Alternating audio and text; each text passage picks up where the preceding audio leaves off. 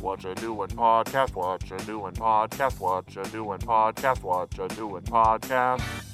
They're a semi-chaotic team, man. They're here for podcasting. Whatcha doing podcast, whatcha doing They're podcast. headed to the tri-state to hang with Phineas and Ferb. So come along for all the thrill with Felipe, Navi, and Will. They're firing up the Rewatchinator. This is what we're gonna do today.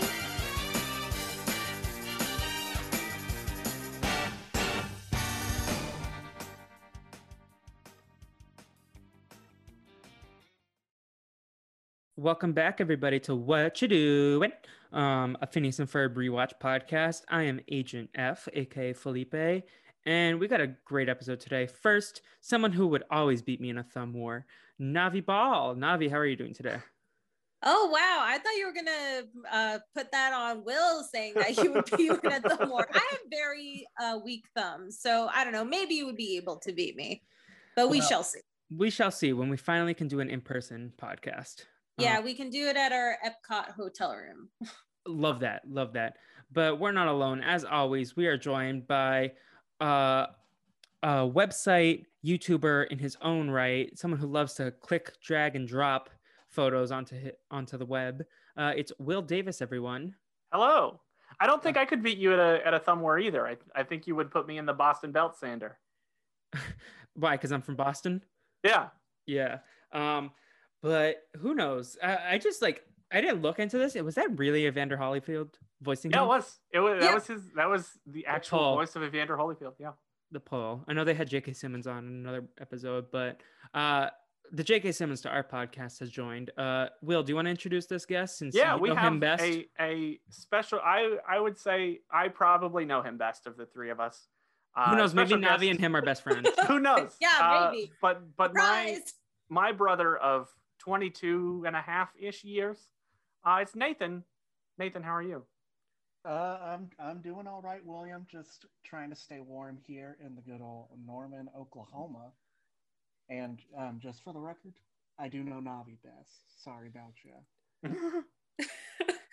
Honestly, I wish I knew Navi better than I do. I feel like Navi, I just wish I had not that I want Navi to be confined to a pocket all day, but I wish I had a little pocket Navi to be my friend all day. Honestly, I think Pocket Navi would annoy the ever-loving crap out of you. So it's probably best that you get a weekly dose of me as opposed to dealing with my ass all day. So Yeah. I mean, my ass.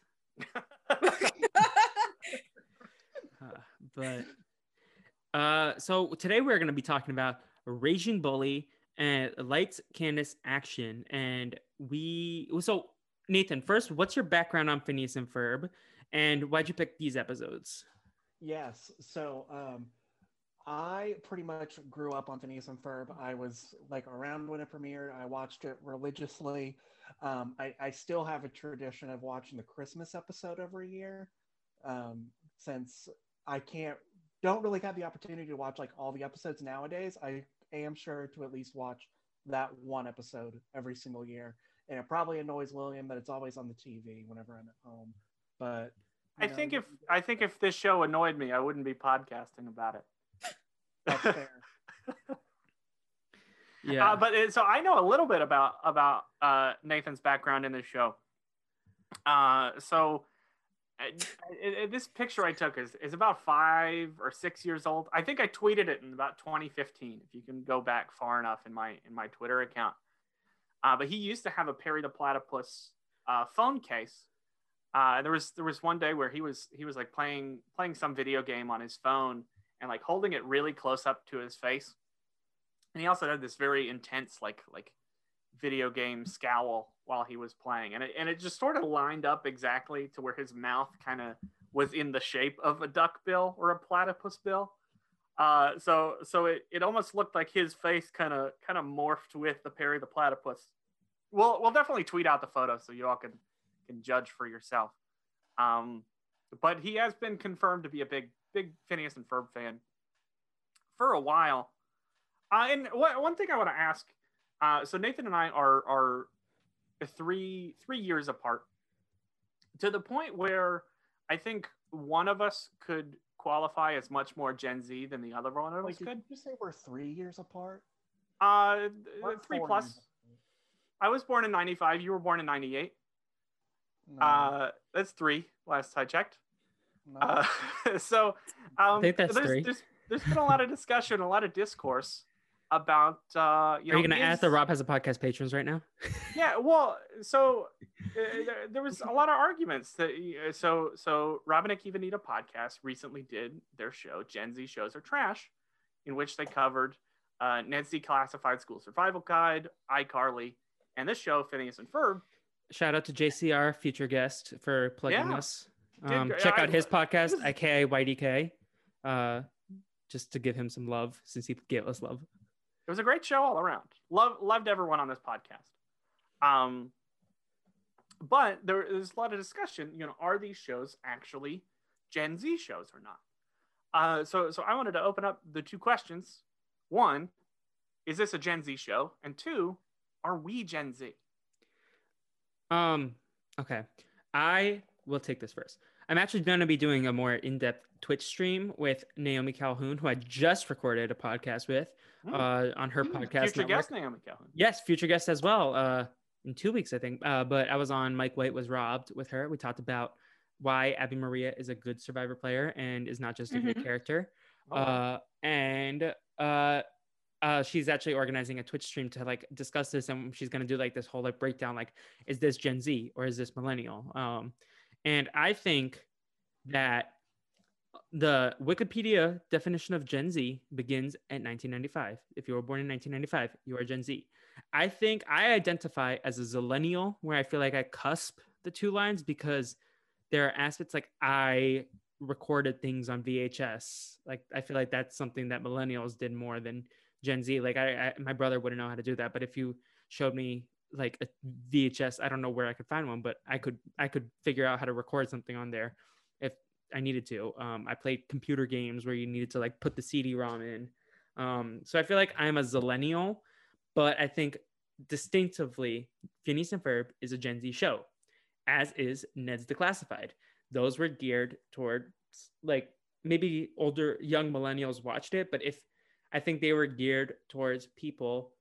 If Ned's premiered in 2004, I think they were geared to like 9 to 13-year-olds. And so maybe like some millennials caught it, but Gen Z starts 1995, 2004 is 9 years later. But iCarly and Phineas and Ferb are definitive Gen Z shows.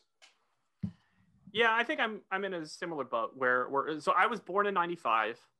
I identify more with traditionally millennial things. I would call myself a millennial. And I did watch the show when I was a kid, but I do think it's a Gen Z show. Yeah. I hear a lot of people, because we said like in the first episode, I didn't finish this show whenever it was. I haven't seen all of the show. Yeah, no way millennials, like traditional millennials, have seen past like season 2 at least. Like, yeah. So I would call this a Gen Z show. I know a lot of people say, like, especially in America, like the line is, if you can remember the events of September 11th, then you're like a millennial. And while I can't remember that day specifically, I can remember like days before it. So like I remember my 3rd birthday, which was a year and 2 months before it. So like I can remember events around it, and I just don't remember that specific day. But yeah, so I feel like, I don't know. That's like, it's a weird debate. Like generations is weird. I can't even remember the events of February 14th, 2021. So, I mean, like, I remember a lot of people were posting on social media about their love while I ate chips. That's all I remember. Sorry, I cut you off, Nathan. Oh, no, you're fine. I was just saying my memory's terrible. So, like, I couldn't tell you what I even had for dinner yesterday. So, like, I guess for me, that is definitely not a good milestone to check which one I am. Yeah. Abby, do you identify as millennial or Gen Z? Well, believe in labels. I'm not about that life. I don't know. I was born in 97. I don't know what I am. I don't really think it matters at the end of the day because I like the show regardless if it was a millennial or a Gen Z or even a boomer show. Like, it's just a good show. Like, let me just enjoy the show in peace. Please and thank you. Yeah, it's the thing. At the end of the day, it doesn't matter, is this a Gen Z show or is this a millennial show? What matters is it's a show that we love and we love to watch. Mm-hmm. I do think also that you know the popularity of Dan Povenmire's TikTok may lend to pointing that maybe this is a Gen Z show. There's a lot of young people who love this show. Yes. But yeah, so we settled that debate. Did we? Maybe we just opened up more cans. I don't know. If you want to argue it, come at us in the comments. Basically, I saw this post in the RHP Facebook group that I don't remember who said it, but basically it was like TikTok Nicole, JCR, and Zach are all Gen Z. They picked shows that they watched. That means the shows are Gen Z shows, and maybe they like they're in the Venn diagram of millennial and Gen Z, but they're at least definitively Gen Z shows because they're a part of their Gen Z experience. And I like that comment, and I clapped.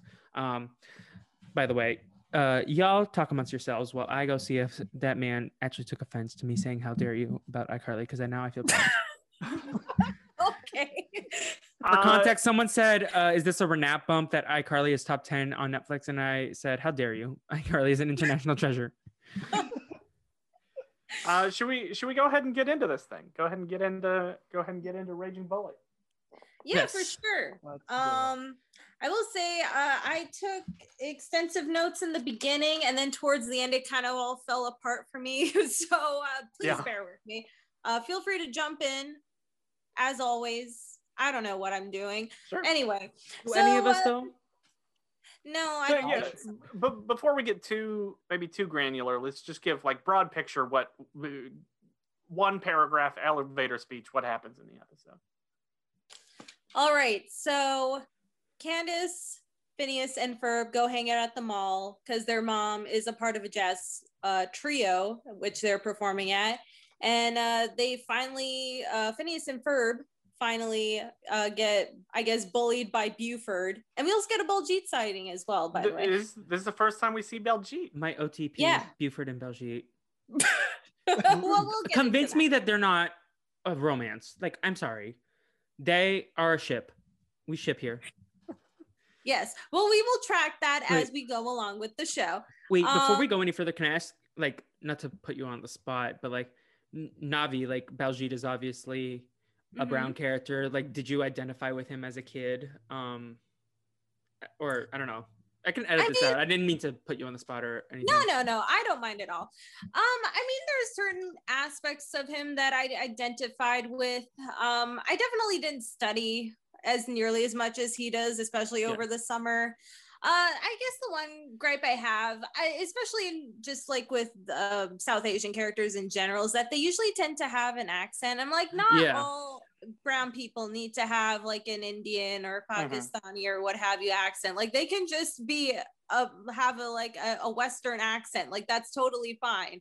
But other than that, I think the show does a decent job of portraying him well and not just reverting to. Or well, they do take part of in some stereotypes, but they sort of subvert it in a sense and make it a bit more respectful. Like I don't feel like they're making fun of Baljeet as much as like say that one character from The Big Bang Theory who just feels like a walking joke like 99% of the time. But yeah, I like I said, as with all the other things that we've talked about, I'm interested in tracking Baljeet's sort of journey and development through this show, and I'm glad that we finally get a chance to chat about him a bit more. Yeah, no, I only asked that because as a writer, especially someone who like would like to create kids content, and because my viewpoint is that kids learn about empathy and diversity if they can learn that at an early age, then they can be like more respectful and compassionate humans. So I just like, and that's a big thing for me. Like if I saw, like I watched Dragon Tales and it was like important for me to see Emmy and Max, who are Latino and Latina characters going and doing things. So I just was curious if you had like just seeing someone who looks like you or represents you in the media was like impactful to you growing up at all. I don't know. Yeah, it was impactful. Like I said, he kind of is a butt of a joke, but at the same time, he's not. It's kind of difficult to sort of parse that out, if that makes sense. I think there's almost another layer to it where like every character when they're first introduced, they're like a very distilled down version of the character, very like not very fleshed out, very like, oh, Buford's the bully, Baljeet's the Indian kid, and there are some things in like whenever we very first meet Baljeet, like the fact that he's studying over the summer, the fact that one of his first lines is something about like going on a magic carpet ride he's like, this is on like a one-way magic carpet ride to something. I don't remember the whole line. Yeah. Where whenever it's a character like Buford, like it's a little bit more okay to portray like, oh, he's just the bully. But whenever it's Baljeet and I don't know, some of these like very distilled versions of Baljeet are I don't think they would be made in 2021. Yeah. No, I think they would be handled with a lot more nuance now, and especially as they go through the series, it is handled with a lot more nuance. But whenever we first see him, there's a little bit that is kind of uncomfy to watch. No, for sure. And like Navi said, like there's ranges to the depiction of like different ethnicity and diverse groups on television. Like in terms of my example, sometimes you get Emmy Max, sometimes you get Dora the Explorer, sometimes you get Gloria from Modern Family in the Latinx character range. So it's like in terms of the kid show, I think Isabella is also Latina, so I guess we can track that from my perspective as well. But it's just interesting to see what they do, and I think that's going to be interesting to track. Sorry to put you on the spot earlier, Navi. No, I don't mind this at all. This is great. Sorry, and sorry to interrupt right away of our people don't know what happened in the episode yet. Yeah, sorry. Well, I don't know. Let's just get right into Sometimes things are important.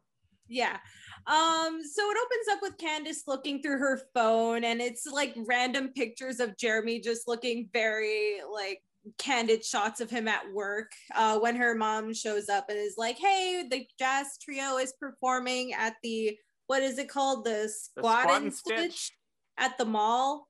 And she literally, what I don't know. Are you guys into knitting? It's not something that personally interests me. I knit for like a few weeks in 4th grade, and then that's it. But I do love people who cross stitch, and I wish I was as talented. Shouts to Sarah, capital Sarah, again for my beautiful. I've never done it before because I don't understand how it works, but I'm like very intrigued by how it works, like how you can take just like a straight piece of string and like twist it around itself enough to where it becomes like other more complicated things. So I've never done it. I have no idea how to do it, but I think it's very cool. I believe our mom cross-stitched at one point in our lives. I don't know if she does it anymore. I watched I guess she did like cross-stitch our like Christmas stockings that we have. Some cool patterns and things. But knitting, I don't think she's ever knitted. No, I don't think she's ever knit. All right. Well, Linda suggests that the kids go hang out at the mall while she does her gig. And Candace is excited because Jeremy works at Mr. Slushy Burger and she wants to hang out and take weird, creepy photos of him without asking him. Which, by the way, can we just talk about, like, look, I love Candace, but this is like crazy. Am I insane? I don't like it at creepy. all.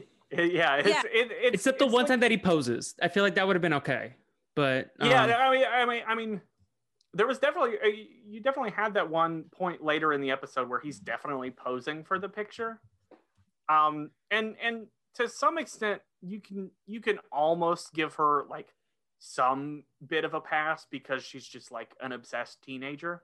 This is how teenagers are, but no, it's very creepy. It's many of these pictures seem to be taken without his consent, and she like blames it on other things. So I'd say it's definitely on the scale in terms of being problematic. The man's Yeah. just trying to do his job. Yeah, especially like at work. If someone were to take a picture of me while I was at work, working like a retail job, I wouldn't be about that. Yeah. No, and there's like jobs that it's like, at least I've worked in the TV industry very briefly because pandemic, but like one of the first things like everyone tells you is like, don't take photos with celebrities when they're on set or with you. Like be very respectful, like don't go bragging, because then that's like how people get fired. So just like, she also has a ton of pictures of him too. Like we Yeah. see later in the episode. what is she that, using like, that for? It's so many that her phone is like 99% full, that she has to decide between taking another picture of Jeremy or taking a picture of Phineas for evidence. It's like, Yeah. that's too many pictures at that point. Very much so. But hey, maybe she needs it. Yeah, well, they're at the mall now. Linda is talking to the crowd, telling them to watch out for the crazy freeform jazz.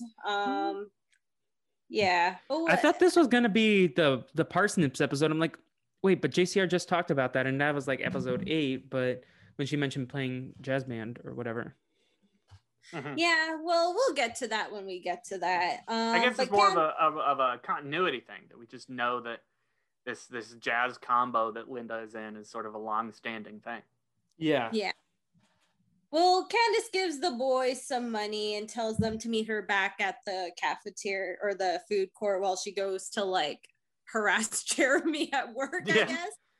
Yeah. And then Phineas asks where Perry is. And then we get into where's Perry? Is this the vending machine one?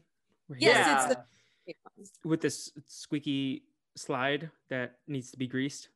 Yes. Yeah. And did anyone notice who? Oh, sorry, Nathan. Go ahead. It also has like a foot scanner at the bottom that Perry like puts his foot up to it and scans it, and that gets the door to open. I Like, 100% expected him to jump into the little pull thing. What's it called? The where you get the snacks. Yeah. But did anyone notice who we got our first mention of? Oh yeah, they mentioned Carl. We don't actually see Carl. We see his hand. But we see his hand, but yeah. I also thought it was a funny little bit where like Perry's going down the slide and he's got like his arms crossed over his chest like a lifeguard will tell you to do at a swimming pool. Yeah, like we'll do when we go to Disney World. Yeah, exactly. Yes, Nathan's invited to our Epcot Disney World adventure. All of the guests are. Yeah, and also the slide wasn't lubed up properly, so that was a thing as well. And Major Monogram tells Perry that Doof brought 4 helicopter blades, 24 balloons, and 6,000 light bulbs, and that Doofenshmirtz is at an old cake factory. So there you go. Yeah, Carl mentioned, okay. So let's move on back to where Candace is. And Candace goes to Jeremy and takes like a really creepy photo. She's like, oh, my phone is ringing or something. And then she takes a picture of him. Also, she takes the picture, like she has the flip phone, right? And so she takes it. Are these for her Tumblr? She has a Tumblr dedicated to Jeremy pictures. That's kind of creepy. It's also kind of hilarious. But she takes it weird, like, because aren't the flippy phone parts like you can take it like with the buttons facing you, but she does it facing it away from her. I don't know how to explain this. It's like she's using the self-facing cam instead of using like the back-facing camera like you would if you're taking a picture of something else. She uses like the selfie camera, except like turns it around and uses the front-facing camera to take a picture of Jeremy. Yeah, very odd decisions by Candace. I don't understand her this episode. Yeah, she's in love. I don't know that she understands her decisions. She's got a one-track mind right now. Well, whatever. Phineas, while she's doing that, Phineas and Ferb are seeing how long it takes for the top scoop of their ice cream cone to melt and hit the table. And that's when we see Baljeet for the first time. Love it. Love Baljeet. And this was like, no, Buford has talked before. I was going to say this is Buford's first like dialogue, but no, he's talked before. I love the progression of Buford as a character because like he's just like he becomes the bully for everyone, and then later by the end he's like, I will mess you up, but only if you mess my friends up, because like he's loyal and he'll defend them, but like he's not afraid to get down and dirty, but if you attack his friends and his squad. We got some really good feedback this week from Giovanni, who compared Buford to Harold from Hey Arnold, who like I had not thought of this comparison before it was mentioned, but it's a very good comparison. These are both like originally introduced as like bully characters, but then sort of the longer the show goes on, you find out that there's sort of layers to them, that they turn out to be, you know, sweethearts whenever they need to be, that they just sort of have like this tough exterior to them. And a much less toxic start than Karofsky from Glee. Yeah. But I think it's a really good comparison. This Harold from Hey Arnold to Buford. Yeah. I always confused Harold with not Buster. Who's the guy from Arthur? The dog, the pug. Billy, not Billy. Oh. Yeah, I know who you're talking about. Arthur. Is his name like I want to say Ernie, but I don't think it's Ernie. Binky? Binky. Oh man, I feel bad for not knowing that. Yeah. I feel like Buford and Harold are in the same mold as Binky. Yeah. Yeah. Yeah. Standing W for Kirsten. All right, so Baljeet is studying because he has summer school, and he's like asking Phineas and Ferb, why aren't you studying? And they're like, well, it's summer, why would we study? And I guess that's when Buford arrives and sits on Baljeet and like tosses his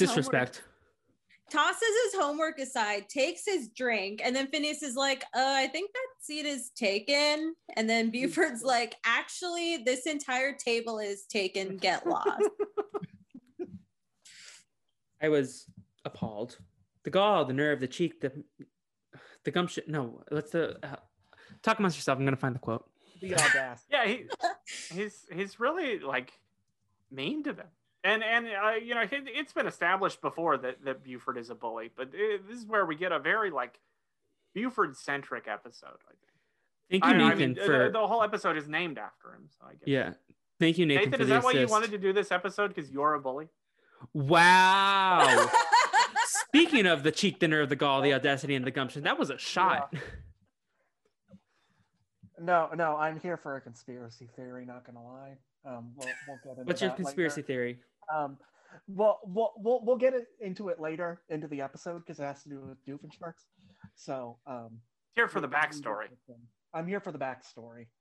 Is it that Doofenshmirtz is Jesus? Nope. Okay. Allegory for Jesus? No? Okay.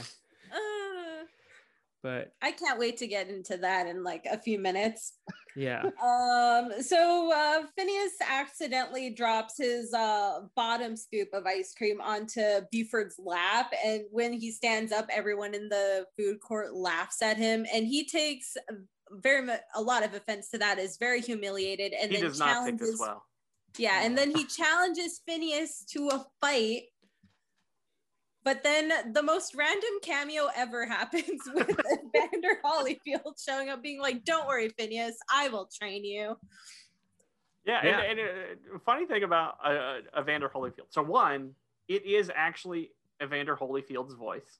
But two, you can see in his little animated character that he has a bite taken out of his right ear from like the time in real life where Mike Tyson bit his ear off.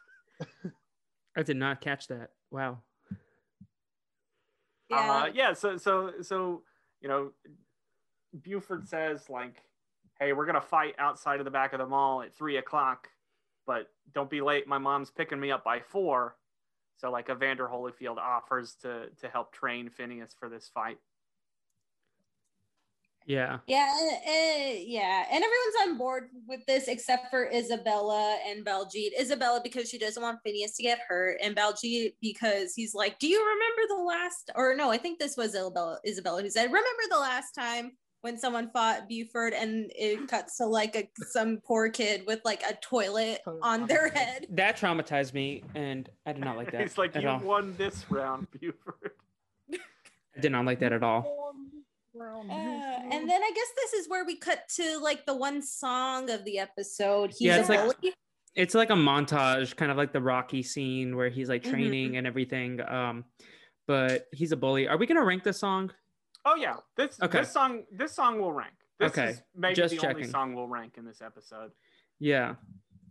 But there's a lot of very cool imagery going on where they're like they're training for this fight, and Buford is in this gym that's called like Wedgie's, the gym for bullies. Yeah. Yeah. The one employee looks very like alert and like very terrified. Yeah, but this was literally the Rocky montage done Phineas and Ferb style. With like the training and stuff. Like Phineas is like running up the escalator, like Rocky in the mall? running up the stairs. In the mall. But the other really funny thing is like, because in like Rocky, you've got the scene of him punching the meat. And here you've got Buford punching like big things of meat like Rocky would. And then it cuts to Phineas and he's punching just like one chain of sausage links. It's like this much smaller thing of meat. Yeah. My thought is, what kind of butcher would just let some kid come into his store in the mall and just start beating his meat? Whoa. I thought we decided after a couple weeks ago we were going PG. I mean, wasn't here for that episode. I didn't agree to that. Look, it runs in the family. Will said that Perry eats ass. Nathan says some kid beat a butcher's meat. It depends on each episode. I feel like we'll take it an episode at a time. Yeah. Also, like, I feel like if kids are gonna skip certain episodes, this might be not because of us, but I feel like this is kind of a not memorable episode, and we'll get to it in our rankings. But like, kids are gonna want to hear the Get You Goo episode or the Swinter. But I don't know if people are coming in to see the Thumb War, although they're missing out on great content because Nathan is a star, and people should cry if they don't hear that. Thank you. Right. Well, the song's over.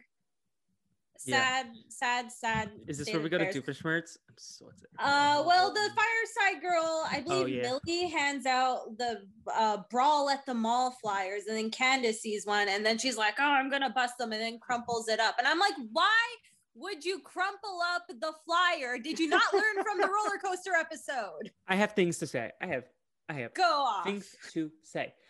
Candace, my girl, my queen, we love you. We stan you. This is a pro Candace podcast. But what is the big deal of Phineas and Buford thumb wrestling? Like, why do you have to report? Why do you have to bother Miss Linda? She's playing her triangle. Yeah, she's having a good day. What the hell is wrong with you, lady? We had this thing happen a couple weeks ago. Oh no, it was just last week where Candace is like, "Oh, I'm telling Mom," and Phineas is like, "Okay, tell her what?" This is it's another like tell her what thing. It's like, what are you gonna tell her? That Phineas is standing up for his friend getting bullied? Like that's a good thing. Yeah, Linda did not deserve. Even better, even if I was a parent, and I would much rather my child come up to me and tell me that my other child was standing up for his friend than I would them tell me that my child is a pop star now. Yeah. Also, Candace, it's a thumb wrestle. Like, might be one thing if Buford is beating the life out of Phineas, but my girl, they're literally playing. I was gonna make a reference, but I can't remember. Patty cake.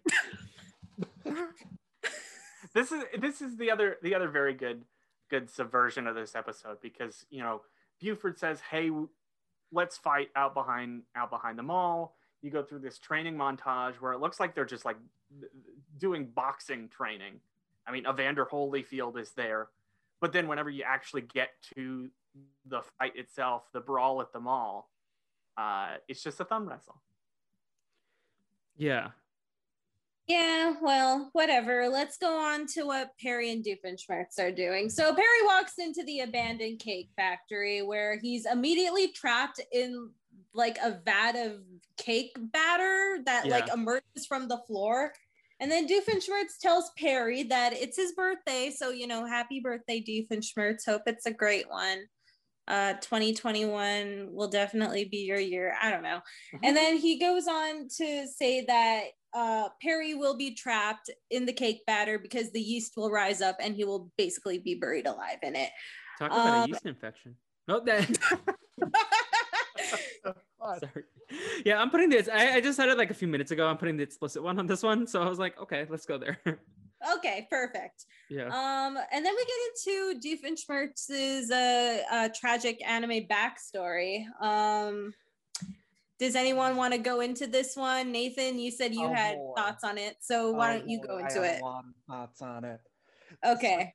So he talks about how all of his birthdays in his life have just been terrible. Most notably, that his parents don't even show up to his own birth. That was my favorite part. I cackled. That's why I thought you said he was going to be Jesus, because I was like, is he an immaculate conception? But then I'm like, wait, but there's no mother. Like this has got to be the number one backstory just for this one joke that his parents didn't show up to his birth. But so anyways, the fact that his parents did not show up to his birth just got me thinking. So if I may, we're going down the rabbit hole. Okay, go for it. So I looked it up on the wiki, on the Phineas and Ferb wiki. It was not updated since like the show had premiered. So the show came out in 2007, and according to this wiki, Doofenshmirtz is 47 at the time. Okay. I did not expect that. Yeah, I don't know how we got there, but that's what it said. So you do the math there. That would mean he was born in about 1960, somewhere around there. And so then I also thought his mother giving birth to him in 1960, because whenever they show his parents not being at the hospital, you clearly see that his distinct triangle-shaped head is still intact. He has that very prominent jawline. And I was also thinking that could not be comfortable for a mother to be given birth to. Yeah, that sounds painful. A big triangle head to be coming out of his mother. So I figured he probably was birthed via C-section, assuming that is a thing at the time. So then I looked that up, and the average cost is somewhere from $8,000 to $15,000. Okay. And that is a lot of money, which his parents clearly do not have, based on all the other backstories. They're very poor. They can't afford hardly anything. Maybe Drusselstein has universal health care. That would be true. Maybe it's like Canada, where like you don't have to pay to like give birth. But I mean, sorry to interrupt.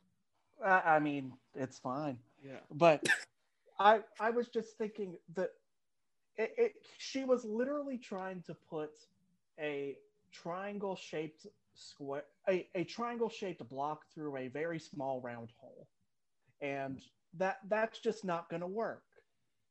So, given the amount of pain that she went through and the amount of money it probably would cost for her to stay in the hospital like this, they probably just pieced out.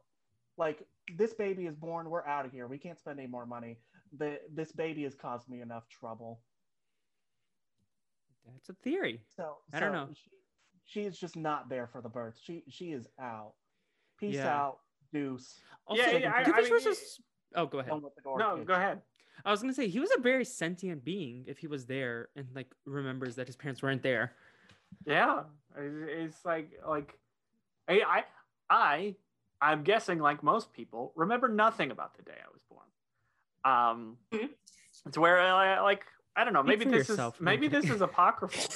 Maybe it's like he's known to hate his brother his brother Roger Doofenshmirtz. Maybe this is a story where like Roger told him that nobody was there when he was born, and like how all the jokes where like kids telling their younger siblings that they're adopted or something. Maybe it's like that. Maybe it was like, and I don't know if Roger is older or younger. Roger's Maybe the raging bully, if that's the case. But I don't know. I don't like. There's so much to question about the logistics here. We can just agree that Doofenshmirtz had a toxic home life. Like, He and really did. I feel for him, but that does not excuse the. We'll get to it, but the innator naming and Yeah. So all of that is like only like the first sentence of his tragic backstory. He talks about how whenever he's 5 years old, by the age of 5, he has to start planning his own surprise parties. And he's at this party at Gunther Goat Cheese's, which is like the Russelstein version of Chuck E. Cheese's. Yeah. And it With has Chicago those, like, Chicago Joe. Yeah, it's all his favorite characters. You've got Count Wolfgang, you've got Betty the She-Boar, you've got Rat Putin, and you've got the Lyskins, Olga and Chicago Joe. Who are these, And like, Chicago Joe shows lice. up in the next episode. Both of them do. Both, they do? Both Olga and Chicago Joe come back. Can I just say that animatronics are ugly as hell, and they Also, deserve to die. They are creepy. How dare you talk about my friends, the Small World children? They literally made a video game about how terrifying animatronics are. Yeah, I guess maybe that's the next sequel to Five Nights at Freddy's. Yeah. Five Nights at Gunther Goat Cheese's. Let's see if I can pull up my tweet, because I'm gonna update a tweet that I once had, and I will talk amongst yourselves while I do this. Yeah, sure. And also in the backstory, Doofenshmirtz like walks his Dingleberry cake cake back home, and like the Dingleberry bats just like attack him. Mm-hmm. So yeah, that was great. And Speaking then of the Dingleberry bats, how does Perry get out of this mess? So Perry uses the whistles that he has, a gadget or pouch full of like different animal summoning whistles. And so he tries to blow on one, and then like a giant whale just like crashes into the abandoned factory. And he's like, oh, I swapped them out. And then he swaps them out, and then he gets the other one. And then he summons the Dingleberry bats, and they like eat him out of the vat of batter, and then send him up to follow Doofenshmirtz. Mm-hmm. I guess we mentioned what Doofenshmirtz's backstory was, but we didn't mention his evil plot for the episode. Yeah, so his Doofenshmirtz's plot is revealed that he has an invention called the Slavinator, which makes the crowds do whatever he wants, and he wants them to cheer him on for his birthday. And he also programmed cleanup, so that he doesn't have to clean up his own birthday party. Can I talk about this quickly after you finish your talk? So he calls it the Slavinator, right? Mm-hmm. I did not like that, and I feel like that kind of undermines like the real experience of like slavery in all countries. But I don't know. That does not hold up. I don't know if it held up at the time, but I just wish there was another name. Yeah, I was gonna say we could get into this whenever we rank the innators. That it's 100% last for me. So the idea is a good idea.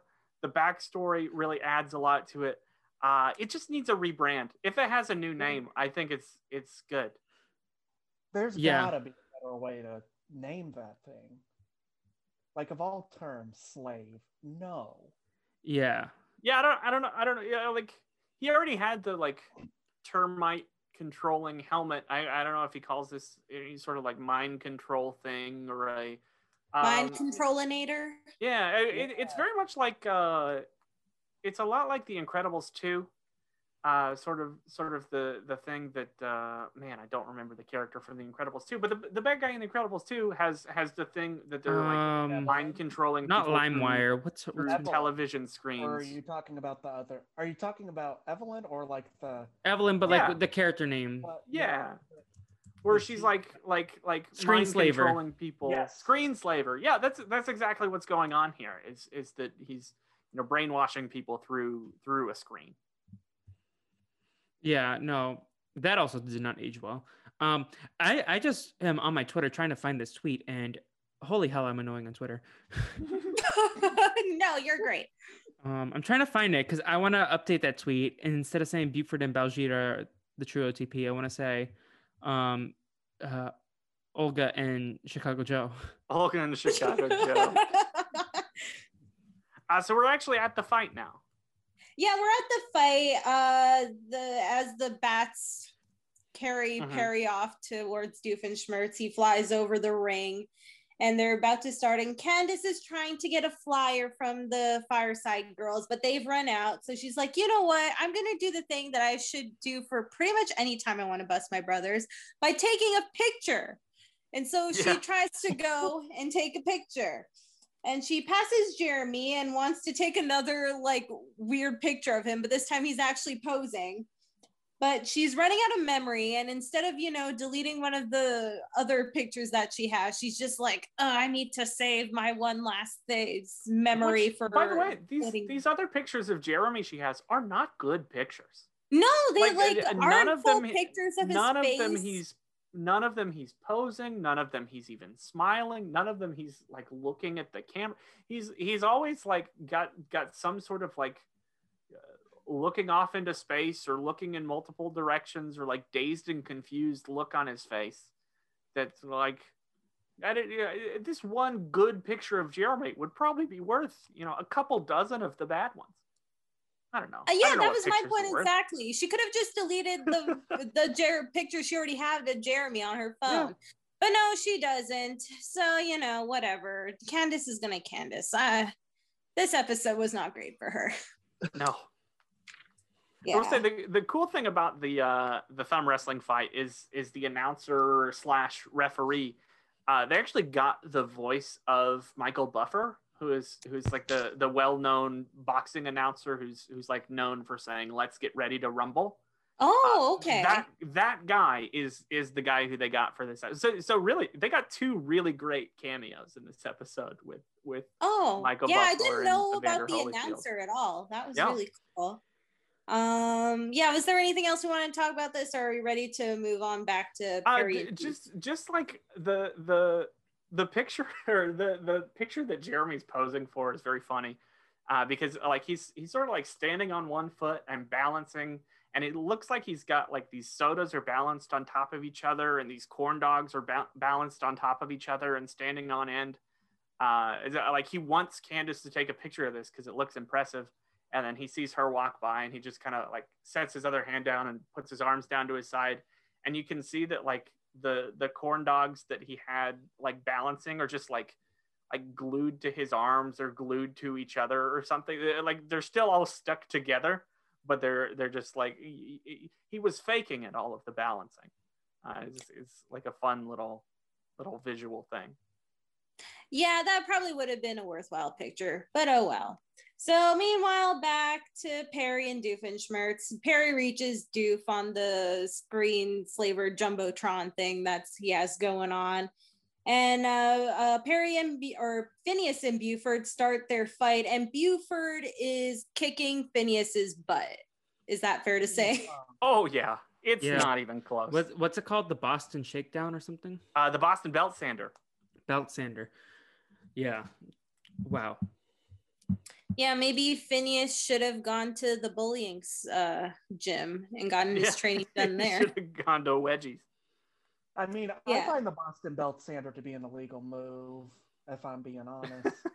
I mean, it's very clear, like whatever they show Buford's face of him like feeling triumphant, like drilling Phineas's thumb into the mat or whatever. It's very clear that he has removed his arm from the ring.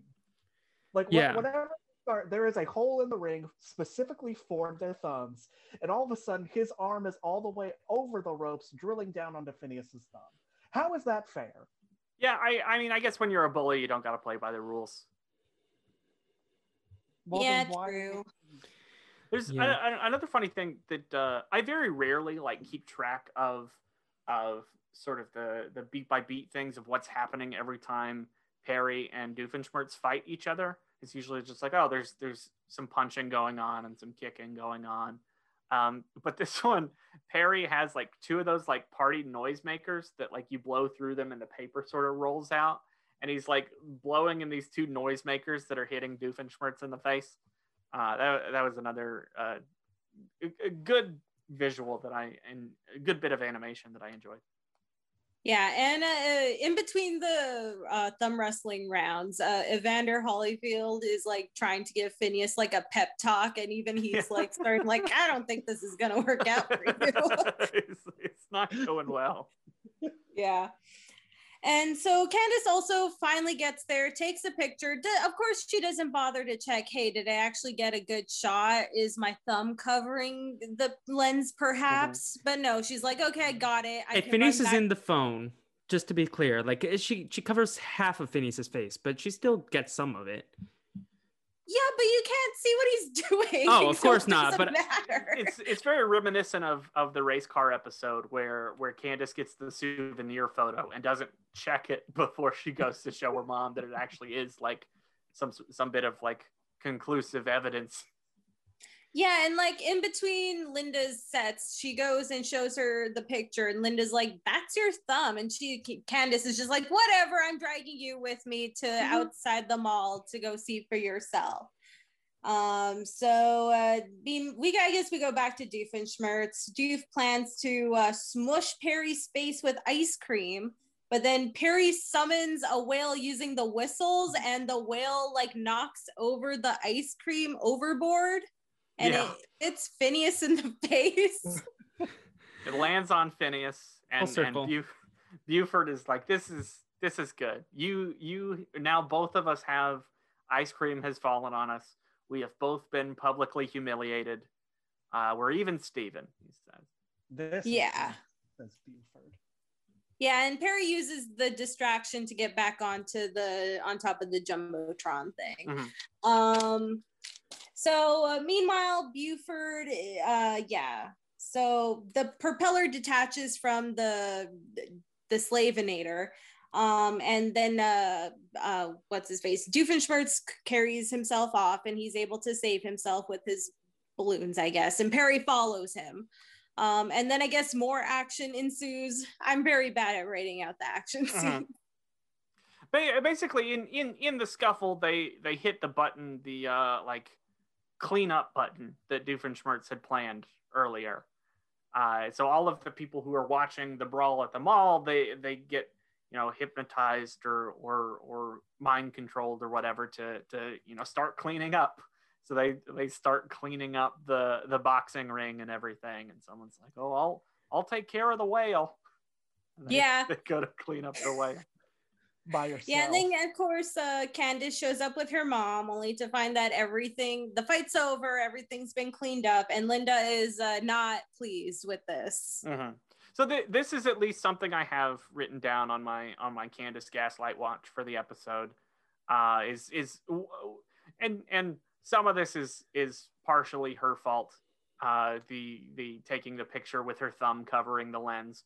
But also it's like the fact that people cleaned it up so quickly, I think is one of the things where we would normally track as part of the Candace Gaslight watch here.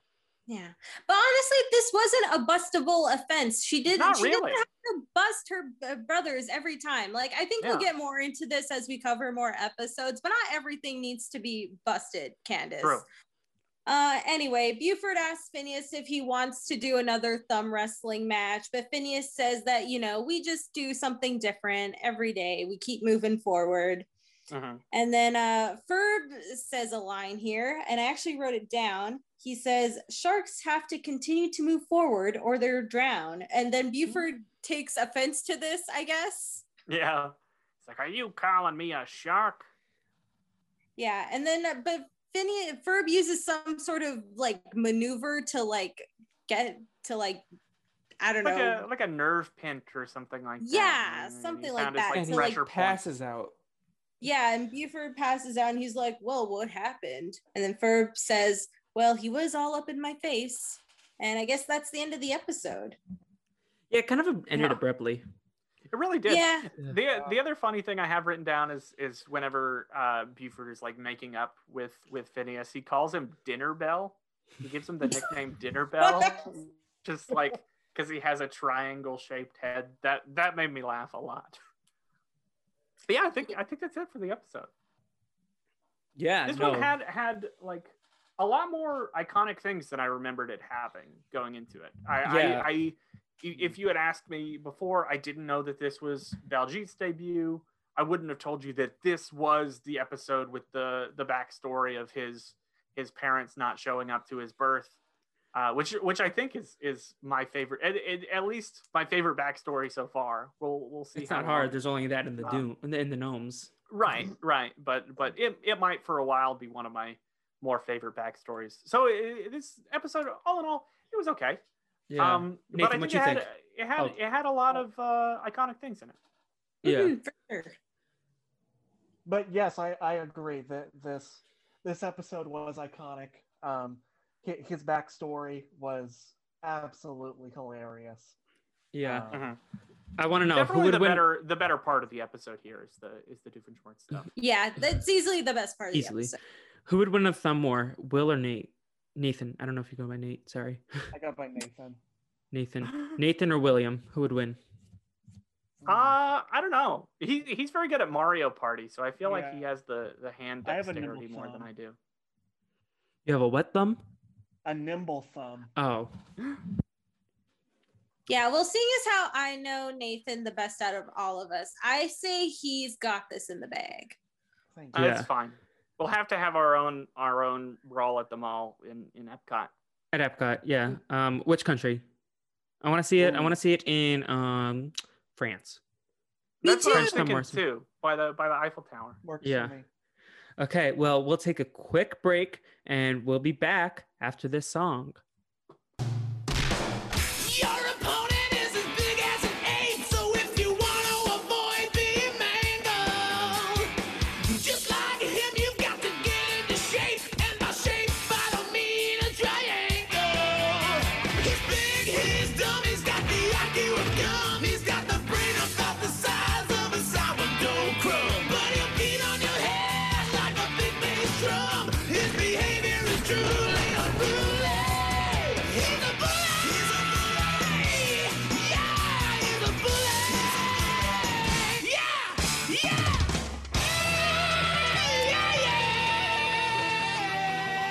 Here you go. Brawl at the mall. Okay, welcome back, everybody. We're going to be talking about what is this? Lights, Candace, action. Lights, Candace, action. Okay. I've got a lot of notes on this, but I think I think there's even less in This this episode felt like 5 minutes long. Not Yeah, It gonna really lie. did. Yeah. And I think it was actually longer than the other episode, but it did not feel that way. Yeah. So broad strokes of what happens in this episode, and we may or may not stop down on some specifics, but broad strokes is that Candace has been trying out these lines for her drama club, for her favorite play, the Princess Sensibilities. Man, that's really is a tongue twister. The Princess Sensibilities. Yeah, is that a play on Sense and Sensibility or like? I think it is a little bit. I also think it's probably like Princess and the Frog or Princess and the Pea or Mhm. whatever. Yeah, that It's makes like all sense. those. So Candace is trying her lines for this play. She finds out that they're shooting a movie of this play nearby, so she goes to audition for the play. Come to find out that Phineas and Ferb are directing the play, and they want to turn it into the Curse of the Princess Monster. So she's starring in this movie about the Curse of the Princess Monster, which is not at all what she expected the movie to be. And then at the same time, Doofenshmirtz has gone quiet. So Perry is going to investigate Leave why. my man alone. He was just making some cheese. Honestly, Perry goes to investigate why Doofenshmirtz is so quiet. Turns out he's just trying to make some cheese. Yeah. He's trying to make some cheese, and he invents the age accelerator to advance the aging process of this cheese. And in the process, Perry eats all of his cheese, and they fight each other, and then the age accelerator shoots all of these teens who are screening the movie, and the teens turn into like senior citizens. The senior citizens say they hate the movie, so the movie yeah, the young movie's done. The whippersnappers. movie's scrapped. So Phineas and Ferb turn it into their own little YouTube monster movie, and it gets very popular, and people start recognizing Candace as the swamp monster of Danville. And that's the end of the episode. There it is in 2 minutes. Yay! Woo, okay. What's it called? The we can- Aginator-inator? Age Accelerator-inator. Which is a mouthful. Accelerator-inator. This is definitely one of the more like ridiculously named innators where you can. This is kind of where they start just adding inator to the end of everything, Mm-hmm. Yeah. which I think is kind of iconic. So we can go maybe a little bit slower through it this time. So Candace is like reading these lines, and these lines are I think supposed to be almost like Shakespeare lines. So her line, she says, "To think, to dream, and whether 'tis nobler to love, I know not." And I think both of these are kind of like parodies in some way of like the Hamlet to be or not to be speech. Mm-hmm. Where it's like, whether 'tis nobler in the mind to suffer the slings and arrows of outrageous fortune, or something like that. I think these are both like making like sort of referencing that speech. So it feels like a very sort of Shakespearean play that she's auditioning for. Yeah, honestly, I don't remember any of the Shakespeare we covered. All I remember is in 12th grade, we did cover Hamlet, and we all got assigned parts, and I was Rosencrantz, and my best friend in class was Guildenstern, and then we both died. And we were like the best part of that class. Nice. Just We stand. I have a Shakespeare story. Sure. I Ooh. was in A Comedy of Errors, and I played the nun / I think her name is Amelia, the birth mother of the twins, Okay. one of the twins or whatever. And they made me a drunk nun, and it was fun. And I had a southern Yay! accent, and I was in drag, and it was fun. Great time. One of the most soothing feelings is getting stage makeup put on you. I don't know if either of you, like, just soothing. You're just in the chair, and maybe I was born to be on stage. I never have had stage makeup put on me, but I imagine it'd be like a similar feeling of like getting a haircut or something like that, or like having someone else shampoo your hair. That is an incredibly nice Also, feeling. a weirdly soothing feeling is when like the doctor's like, breathe in, breathe out, like, and the cold not Yeah. the telescope, the third, what's it called? Stethoscope? Stethoscope. The cold thing is like on your body, and they're like, I don't know, it just feels like soothing. Yeah. I don't know. Is that weird? Whatever. Don't kink shame. No, I know what you mean. Everyone's into something. Okay, so Candace walks outside after practicing these lines, and she sees that Phineas and Ferb are making this like miniature monster movie where they have like a monster. It's all like a very small scale. Like they have this monster puppet in this toy city of this it's almost like they're trying to make like a small kaiju movie or something. Mm-hmm. This like Godzilla-like character is sort of terrorizing the city. Or maybe it's a gorilla. I typed in gorilla, but I think that auto corrected Godzilla. I think I typed in Godzilla in my notes. Maybe you just misspelled Nathan. Okay. I came here. Nathan, are you gonna just take that? No, Nathan, fight back. We can. Here's my thumb. I haven't had dinner. I'm tired. Oh, okay. You're talking away from the mic. I can't hear you. Oh, well, I won. Okay. Okay. I don't know why it didn't pick me up. That's great. So Candace, she goes to well, they find out that the movie's being shot downtown. They're shooting the movie version of this play that Candace loves. So she just like wants to go and see if she can be in the movie. And just like talks to the producer of the movie and was like, "Hey, I want to be in your movie." And he's like, well, he's like, "Well, my lead actress just quit, so we do need someone." So she reads the only 2 lines that she knows. He's like, "Well, you already know your lines." But she'll work for free, right? Yeah, Yeah, which is like a terrible idea. Literally, Like, It really is. Get the union standard, lady. You are an actor, Screen Actors Guild. That shit. Sorry. Ooh. Yeah. My bad. At least get paid scale. Yeah. But yeah, I wanted to talk about that too. That the director's like, well, you do know your That line. is child. She said 2 lines. She- What do you She what do only you knew mean 2 she knows lines. her lines? She. No wonder the lead actress quit. You're an idiot. There's also like child laws, labor laws that he's not following. She should be Yeah. compensated. Her mother isn't there, like for legal. Did she even sign a contract? No, this was She probably later like does some. get a contract, but not at this point. Honestly, Um, this is a sketchy movie site. Like, It really Is this is. like a commentary on how the Disney Channel original movie? I feel attacked. Did Ashley Tisdale do High School Musical for free? I hope She not. get paid enough. She deserves a lot of money for her work. Felipe But is I horrified. feel attacked. I feel attacked. No, I was gonna say this is like those people who want to be like actresses, and then they find a Craigslist ad, and then it's not what they think at all. yeah. The producer's like, okay, great. You know, if my lead actress, I don't have to pay an actress, I can use this money to hire the hottest new directors in town. Of course, we know who those directors are going to be.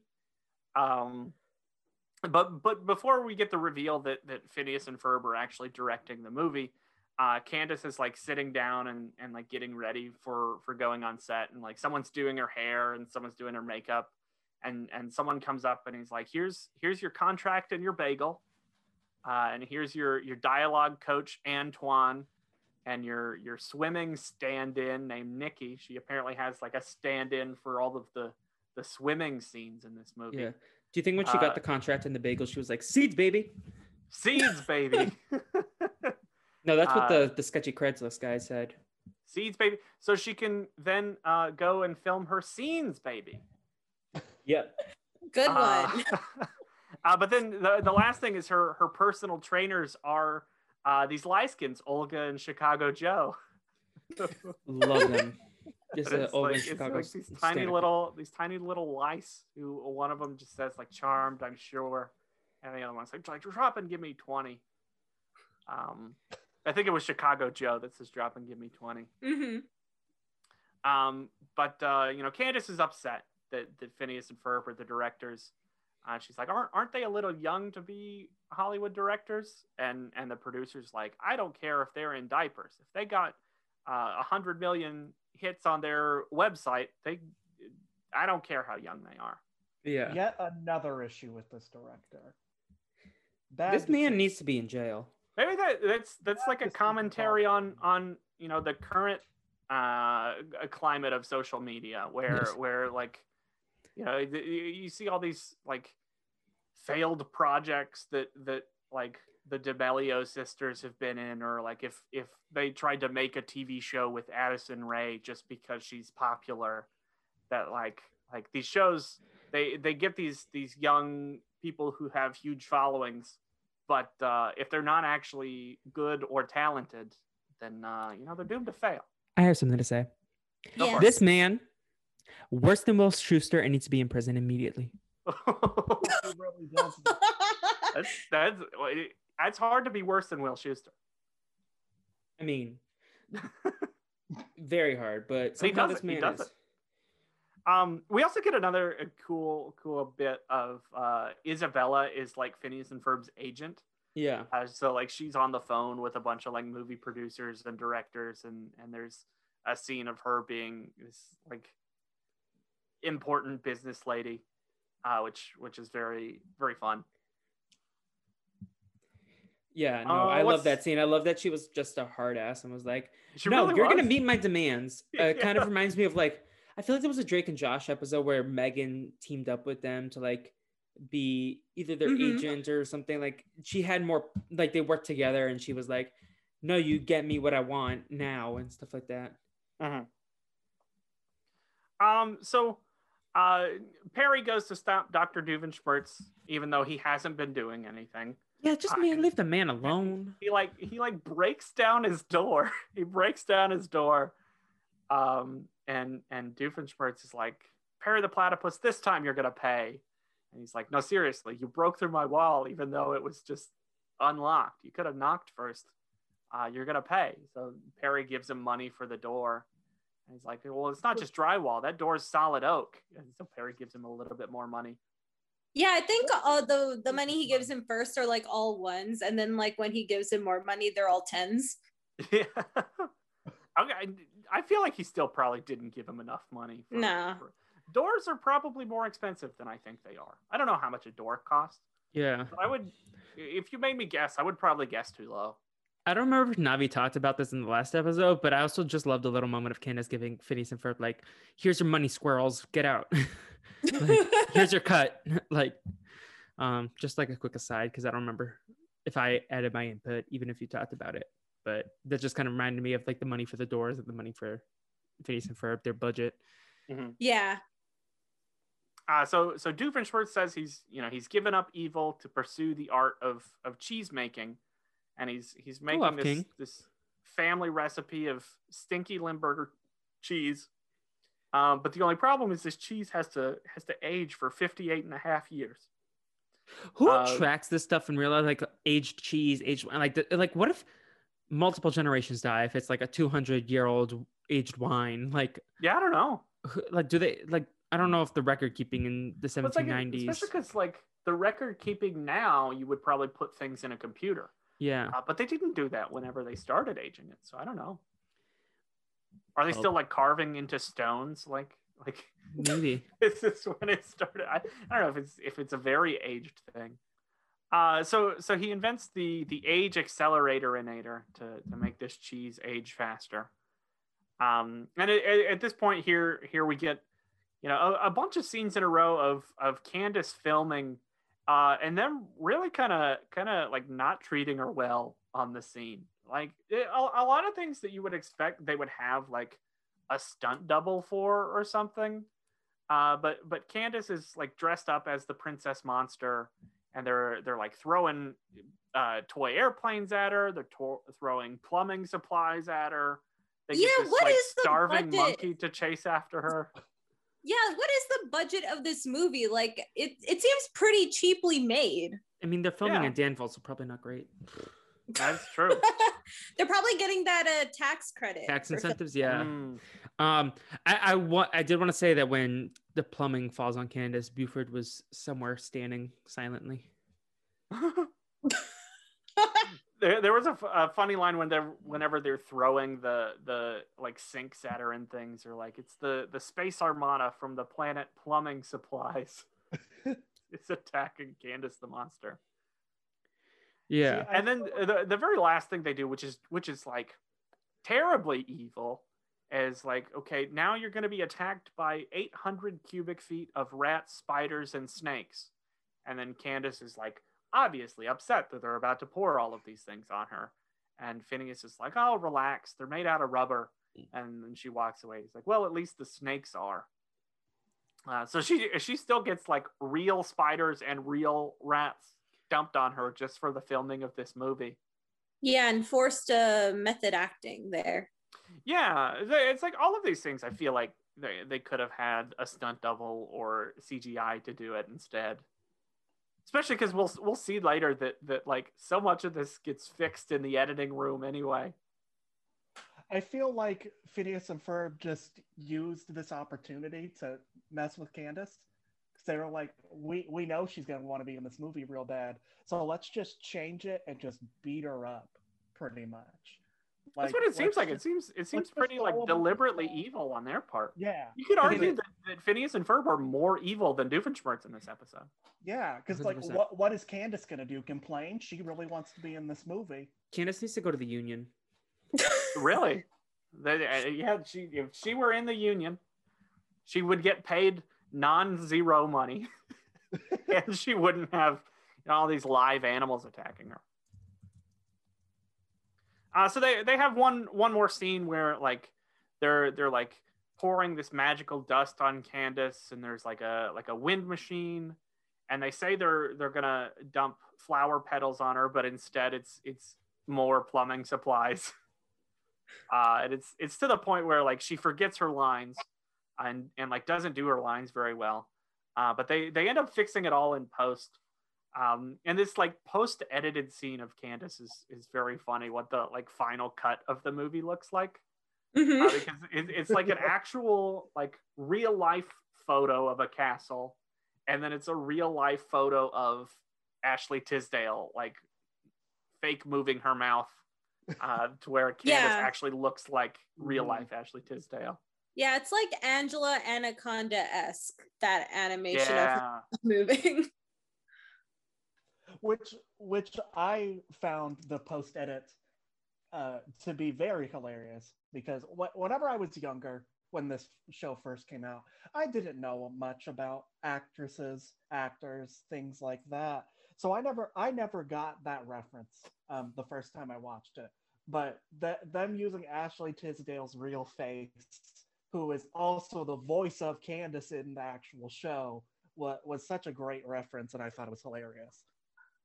Yeah, that's great. So yeah, they fix it all in post. Candace looks like Ashley Tisdale. She really loves it. They're gonna go screen the movie. They're sort of showing it to this focus group of teens, and he says, a lot's riding on this. If the audience loves it, we're good to go. If the audience hates it, we're cutting the movie. So this is where Doofenshmirtz and Perry are now fighting. Doofenshmirtz shows that the age accelerator-inator can work. He first does it like on this baby who's on a seesaw and turns it into this like giant baby. But then he does it on the cheese, and he makes the cheese, and he's like, I'll give Perry the platypus some of the cheese, but be warned, it's really good cheese. You're gonna want to eat a lot of it. So Perry eats all of the cheese, and Doofenshmirtz gets mad that he eats all of the cheese. So he's like, I invented this for cheese making purposes, but now you've forced me to wield it in anger. And this is where they're sort of struggling, and he shoots the audience of the screening of the movie, and they become old people who really hate the movie. Yeah, I'm surprised that Perry ate the entire thing of cheese. I didn't think he would be a cheese guy. Yeah, it was like, I mean, granted, I like sympathize with him. I myself can eat a lot of cheese. Me too. Charcuterie is like my thing. I love it. Yeah, but in fact, I had only cheese for dinner yesterday. I had some really good. So I would say cheese and crackers. I have some pretty good white cheddar cheese that I got from Trader Joe's. And on this white cheddar cheese, I put some like balsamic vinegar on top of it. And then Trader Joe's also has these crackers that are raisin and rosemary crackers, which are really tasty and really good with this cheese. And that's what I had for dinner yesterday. Yeah, I will say, if when we're allowed to travel again, I would like to go to the ever fabled Trader Joe's, because we don't have those where I live. Yeah. That's a good So place. we can also make a pit stop there on our way to Epcot. For sure. So this is the part that the rest of this episode feels kind of like yada yada-y to me, where like nothing huge really happens. It's just a lot of them trying to tie up the loose ends of the episode. The Inator blows up. It makes both Doofenshmirtz and Perry very old, but Perry the platypus is wearing this age accelerator-inator proof suit, so he doesn't actually turn old. But Doofenshmirtz is old, and he's like, "Oh, I'm gonna go to bed. It's already 4:30." So he's old and going to bed early. And then turns out Phineas and Ferb remade the movie as the swamp monster of Danville, and they posted it to their website, and it's getting a ton of hits. And Phineas is like, "Oh, everyone we know has seen this." And Candace is upset at first because like it makes her look like this monster and not like the princess she wanted to look like. So she's kind of worried that everyone's gonna see it and think she's some monster. And Phineas says, fame is fleeting, and Ferb's like, but the internet is forever. And that's how the episode ends. There's a credit scene where like everyone notices Candace as the swamp monster of Danville, but they think it's actually like really cool that she was this monster character in the movie. But that's kind of it. That's how the episode ends. Any big thoughts on it? I mean, it was like a pretty, whatever episode. I would even go as far as to say it's like below average. I don't know. Nathan, I think so too. What did you think, Nathan? I mean, I didn't really feel like anything in this particular episode stood out. I mean, his Inator isn't that wow. Not much wow factor to me. See, I like the Inator because I'm all about the cheese. So like I would want to own the age accelerator Inator just for that aspect alone. But we'll get into that when we get into our rankings. Yeah, I also like really like we'll talk about this in the rankings that I have this Inator pretty high. But overall, the episode, I didn't hate it, but it was hurt by the fact that there wasn't like a song in it. It's one of the few episodes that doesn't have a song. And it's just overall kind of meh. And this was another one that in our feedback, Giovanni said, what do you say? As for the episodes themselves, Raging Bully is better, but neither of these episodes would make my top 50 Phineas and Ferb episodes. And I think that's a pretty accurate take. I think they're both good episodes, but maybe by the time all is said and done, maybe below average from what we can see that Phineas and Ferb can do. Yeah, I agree with that as well. Anything else to add, Nathan?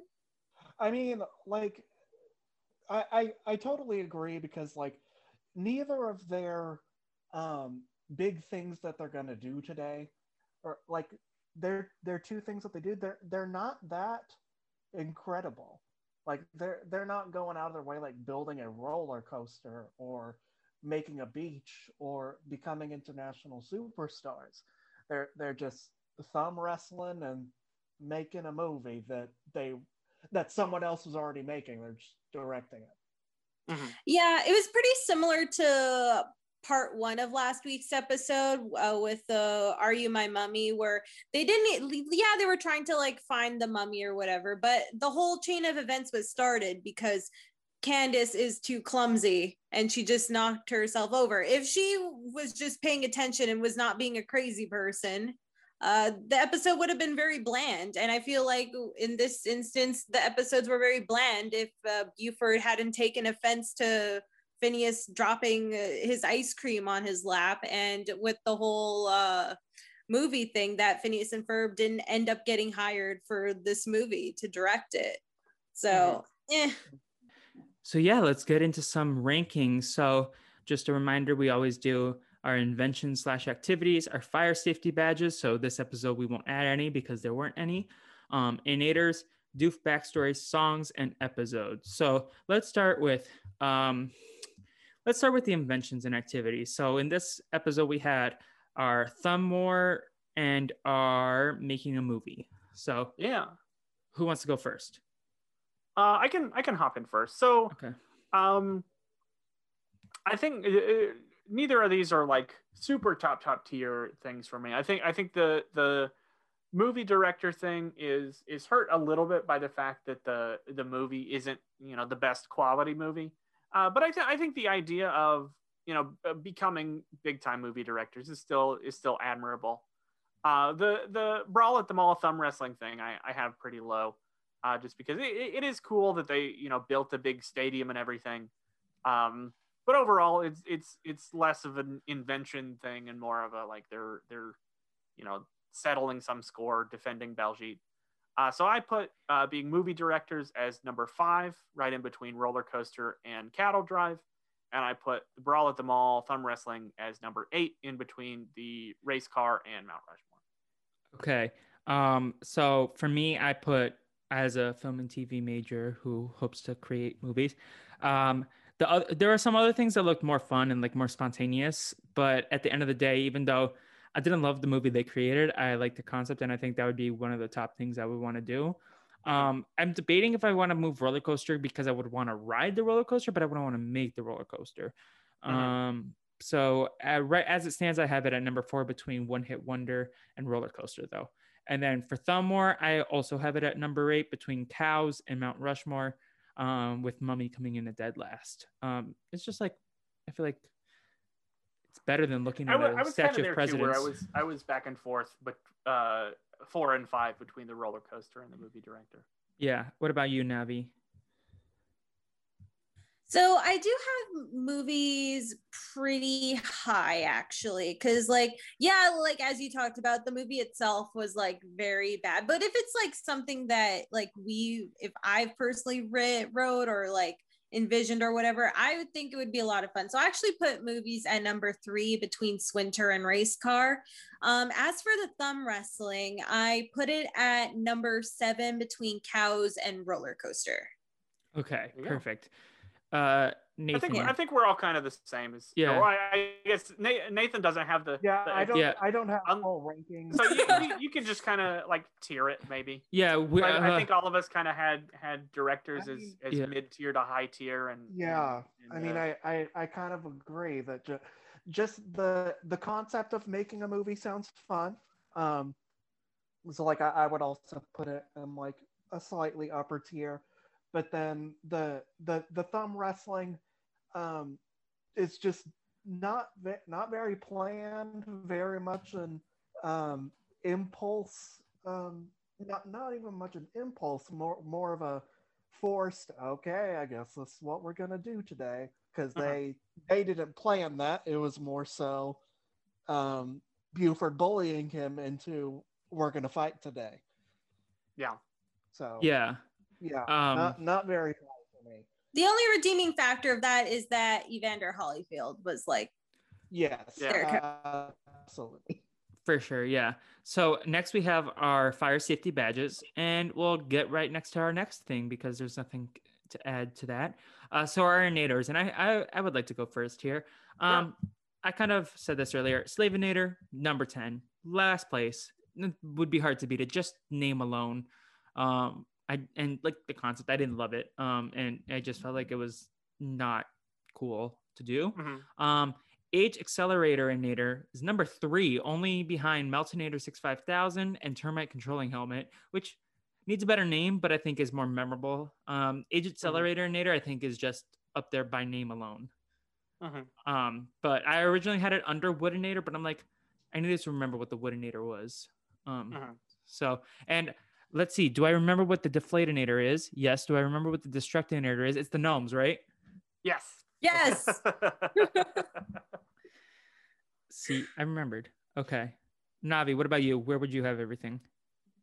So I would put the Age-inator, or not the Age-inator, the Age Accelerator-inator at number 3 between Deflatinator and Destructinator, because I like the idea of getting to age my own cheese as a cheese lover. As for the Slavinator, it's tough because like if it had a different name, it would probably be pretty up there for me. I think the name brings it down. I don't know if I want to. Do I want to put it at number 10? See, I haven't decided yet. I sort of split the difference a little bit. So I know like the idea of it is okay. The fact that it ties into my favorite backstory so far gets a lot of points. Technologically, it's very impressive, so that gets a lot of points. But the name pulls it down a lot. I think with a rebrand, it would be very good. But just the name of it is terrible. So I split the difference between those two things a little bit, and I put it at number 7, in between the giant building robot from last week and the magnetism magnifier. Yeah. Yeah. So let's see. At number 5, number 6 so far, I have Termite Controlling Helmet, and then at number 7 I have Magnetism Magnifier. I guess I'll slot it in between those two for now, and if I have other thoughts, I'll move it around. But for now, I'll just slot it between those two. and Perfect. it'll be my new number 6. Yeah. And then for Doof backstories, are we all in agreement that number 1 is birthday, number 2 is gnomes, or does anyone have a Oh, yeah. dissenting That's opinion? what I- Birthday is 100% number 1. Birthday. Yeah. I will. Okay. I will also say that the Age Accelerator-inator I put at number 2, right Number 2. behind the Meltonator 65000 and right ahead of the Destructinator. I think the fact that Doofenshmirtz wasn't using it for evil is very cool. The fact that he was using it for cheese, I'm a big fan of. And it was also just very impressive. So I have it at number 2. Okay, perfect. And so next we have the songs. So as we established last week, Get You Goo is number 1. Today course. we're adding just He's a Bully, correct? Yeah, it's the only there was Yeah. no song in the second half. There was a little bit of like an opera song in the first episode, but it was one not really like an original song, and only like it was based on an already existing opera. Yeah. It wasn't really treated. It was more treated as like, cinematic overscoring music than it was any sort of like original music break. Yeah, makes So sense. I didn't add that in there. I only added He's a Bully. Yeah. For me, I'm between 10 and 11 for He's a Bully, honestly, because the visuals are memorable, but I couldn't tell you one line of the song. But Go Phineas Go, I feel like is more memorable as a song, but not as visually interesting. So I want to hear what you all have to say first, and then maybe I'll finalize my slots. So I love the imagery of all of this. I also like really love the line, it's time to get into shape, and by shape I don't mean a triangle. He rhymes triangle with if you want to avoid being mangled. Yeah. I like that line a great deal. And like at the same time it shows like a picture of Phineas's head. It's like a triangle, and then it has a picture of a triangle. It has like one of those circles with a line through it. Yeah. So for that line alone, I enjoy it. But it's not as memorable as a lot of the other songs we have. I have the song at number 8, in between number 7, Backyard Beach, and number 9, I'm Lindana, I Want to Have Fun. Justice for Lindana. I listened to that a lot last week. Navi, what about you? Yeah, the song is third last for me.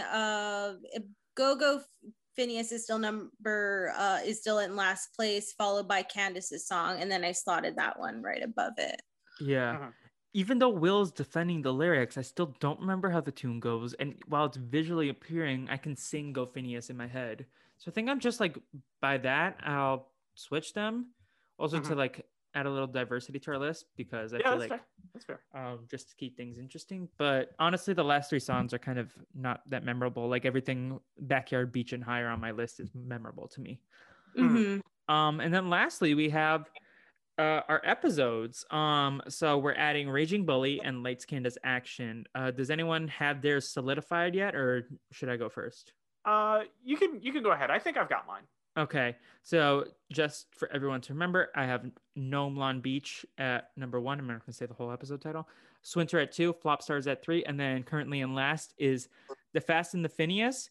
And congratulations, The Fast and the Phineas. I put Lights Candace Action below you, and I remember liking it a lot more when I was younger, but like the episode felt so short and like devoid of plot for the most part, that it felt like very filler episode, like something they could slot in, that there wasn't as much thought in this week. I don't know, this week was kind of a downer because I also put Raging Bully at number 8, just above The Fast and the Phineas. So something about these 2 episodes were a little unmemorable, and maybe it's because they didn't really do something super epic like of their own creation. They got hired to direct a movie. They like got roped into fighting Buford. They didn't like, there was no, I know what we're going to do today sort of moment. And no songs to like boost them. So I don't know. That's kind of where I'm leaning with that. So I also have Lights Candace Action pretty low. I have it at number 9, above Candace Loses Her Head, but below The Fast and the Phineas. I have Raging Bully pretty close to the middle. I think, overall it's not as exciting as some other episodes, but it does have a lot of redeeming qualities to it. It is what introduces us to Baljeet. It is what gives us this very good Dr. Doofenshmirtz backstory. So I have that at number 5. I have Raging Bully at number 5, in between Swinter and Are You My Mummy? Perfect. And Navi? Yeah, so for me, Raging Bully is at number 7 between Roller Coaster and Race Car. And I've been wrestling with where I wanted to put Lights where I've been wanting to put Lights, Candace, Action. And I'm like, you know what? Screw it. It's last on my ranking. I just couldn't bring myself to really care per se. Like, it should have been something that appeals to me as someone who likes movies and like the movie making process, but it just didn't. And like the fact that like the Doofenshmirtz of it all didn't really help either. Like, he was just minding, like it was the saving grace of the episode, and even that wasn't enough to push it over the top for me. So yeah, it's last place behind Mount Rushmore. So yeah. And with that, we close out our ranking. Nathan, how do you feel about? Go ahead, Nathan. Tier wise, where do you have these episodes? Where do you have this song?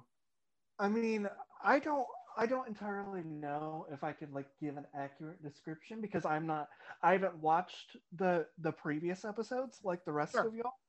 I mean, I'd probably say Raging Bully is probably somewhere like lower B tier, if just for the backstory.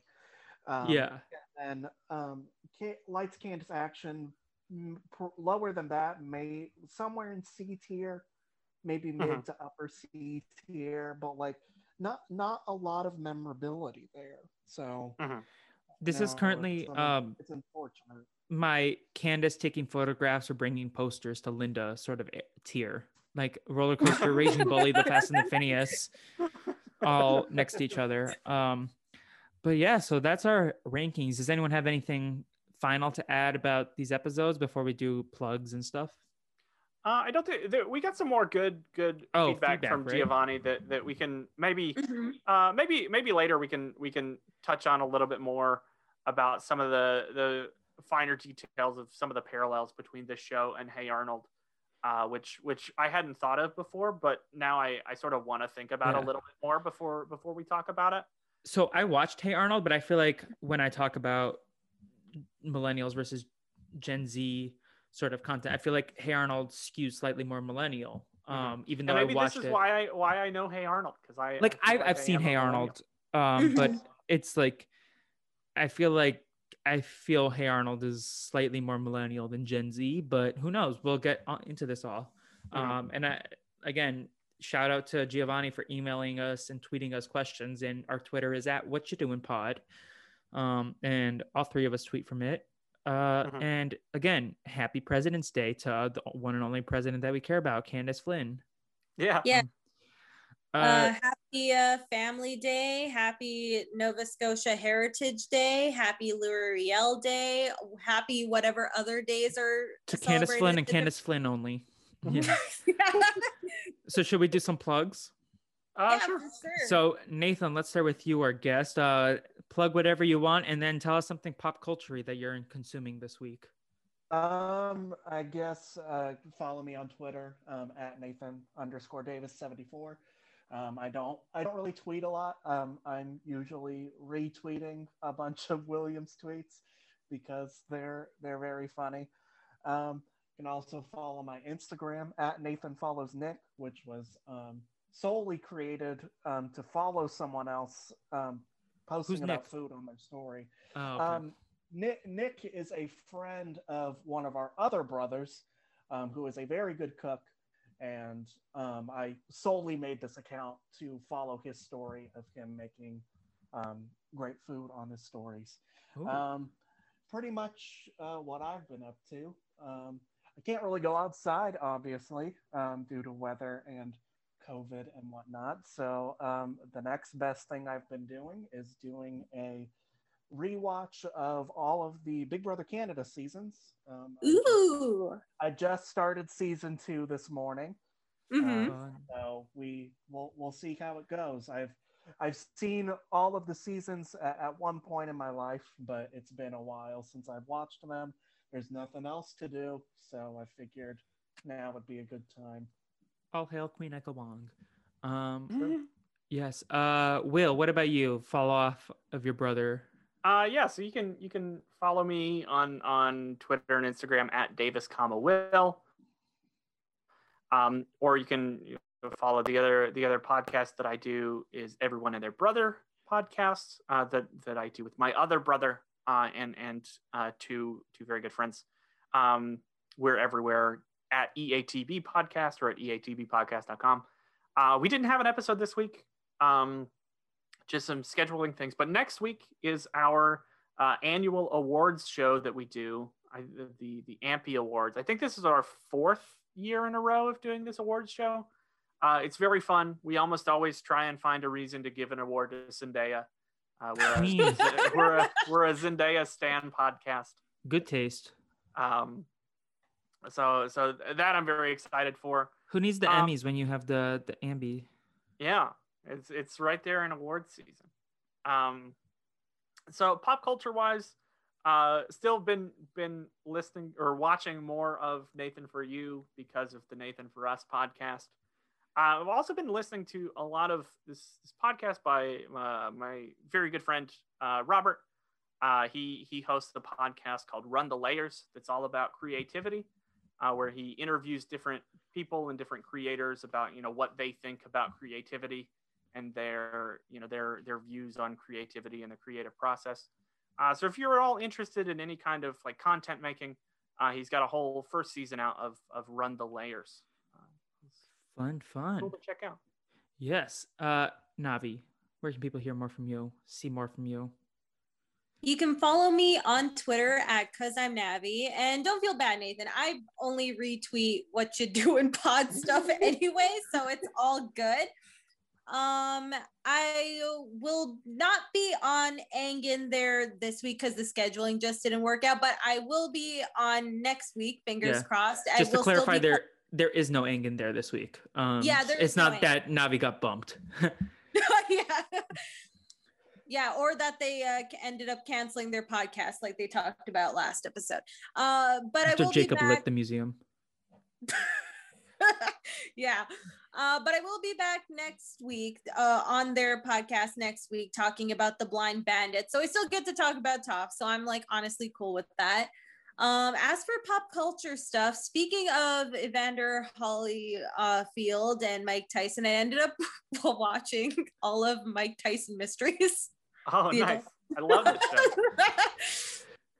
It's super bizarre. If you're into like the Adult Swim brand of just weirdness, I would highly recommend it. It's some of Jim Rash's best work. I love Jim Rash. Dean Aline. Yeah. So I get the reason why I ended up watching is because like I just randomly remembered that they canceled the show last year and I got really emo and I'm like I want to watch it again, and then I ended up watching it. Norm Macdonald is super good in the show too. Yeah. I've also been watching an old YouTube, well not old, I guess it's kind of old, YouTube series called The Most Popular Girls in School. Oh, with the Barbies. Yeah, with the Barbies. It's so funny. Like the first 3 seasons especially were really great. Season 4 is kind of a dip in quality, but then I find season 5 is kind of a return to form. But yeah, I would highly recommend checking that out on YouTube. The Most Popular Girls in School. I think people said it's like a mix between Mean Girls and Robot Chicken. Would you say that's a fair? I could get that. Sounds wild to me. Yeah, it is wild. I think you would really like it, Felipe. I think so. Okay. So is it me now? Yeah. So I just recorded a podcast with Naomi Calhoun where we did a discussion on why Abby Maria Gomez is a underrated Survivor player and not just a great character. I don't know when she's going to post that, but stay tuned to the Mike White Was Rob podcast where I reveal one of my biggest secrets that I've never seen School of Rock. Oh, really? Yeah. Man, I just never like I know I should, but I just never got around to it. Although Miranda Cosgrove was in it, and I did listen to the podcast with the guy whose Twitter bio is the gay kid from School of Rock when he had Zeke on from Survivor. What else? Coming up in like 20-30 minutes, I will be recording Scooby-Doo and the Alien Invaders, a podcast with Lindsay Bebo and Kate, who was our guest last week for Flop Stars. We'll be going in all that in the lore and the mystery versus magic debate. It's going to be discussed. And then that's probably on my podcasting for the week, but I will be on the aforementioned Naomi's Twitch stream maybe next week, talking about Gen Z versus Millennial, the line. And that's twitch.tv/nay, Nay _OOH_me, MI. That's her Twitch. And then I had something else to plug, but I forgot. Yeah. So you can follow us, What You Doing Pod on Twitter. And then you can follow the Brazil Dragon Pod on Instagram, Twitter, TikTok. And you can follow me at What the Fleep on Twitter and TikTok and Clubhouse, which honestly, like, it's just I don't Zoom. understand Clubhouse. It's I- Zoom, Me neither. but for audio I don't- only. Literally, I don't get the hype. Like, I sorry. I don't. It's I go for networking events more than anything. Because yeah. So in terms of pop culture, Zoe's Extraordinary Plays had a really good episode last week, and I went to a Clubhouse panel on that. WandaVision keeps being great. And then Binge Mode I wanted to plug for my thing. It's a Nice. podcast. I found it like earlier last year, and then as I've been watching more Star Wars movies, I am doing that and listening to old Star Wars Binge Mode as well as the Marvel I'm stuff. a big fan of Jason Concepcion. Yeah, well, apparently he's leaving, right? He already left. Yeah. But he's like finishing this season of Binge Yeah, Mode. I think they're letting him finish Binge Mode Marvel. Yeah. I would like them to just let him stay on for Binge Mode. Yeah, he did another podcast called The Connect with Okay. him and Shea Serrano that is really good. They are very NSFW. If you thought some of the stuff we say is NSFW, they were talking about in one episode Jar Jar and what he could do with all that with that tongue. It's wild. But yeah, so that's the plugs for me. And yeah, One of these days we'll find a good stinger how to end the podcast. Yeah. What should our hashtag be today? Thumb Wars? Hashtag Boston Belt Sander. How do you spell that? Boston like the city, belt And then- like the Okay, thing you wear. belt. And then And Sander. then Sander like the thing in a beach. Okay. If it were more. Yeah. So tell us what's coming up next week, Will. Oh yes. Next week is Get That Bigfoot Out of My Face and Tree to Get Ready, season 1, episode 6.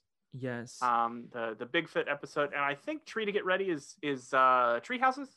I think it's when they Okay. make tree house robots. Yeah. We'll see. Ooh, We'll find out when fun. we watch it. Yes. Yeah. Oh, spoiler alert, they do. Well, in that case, yeah, just follow us on the Twitters. Ignore my nonsense on there, and we'll talk to you next week. Goodbye, everyone. Bye. Bye.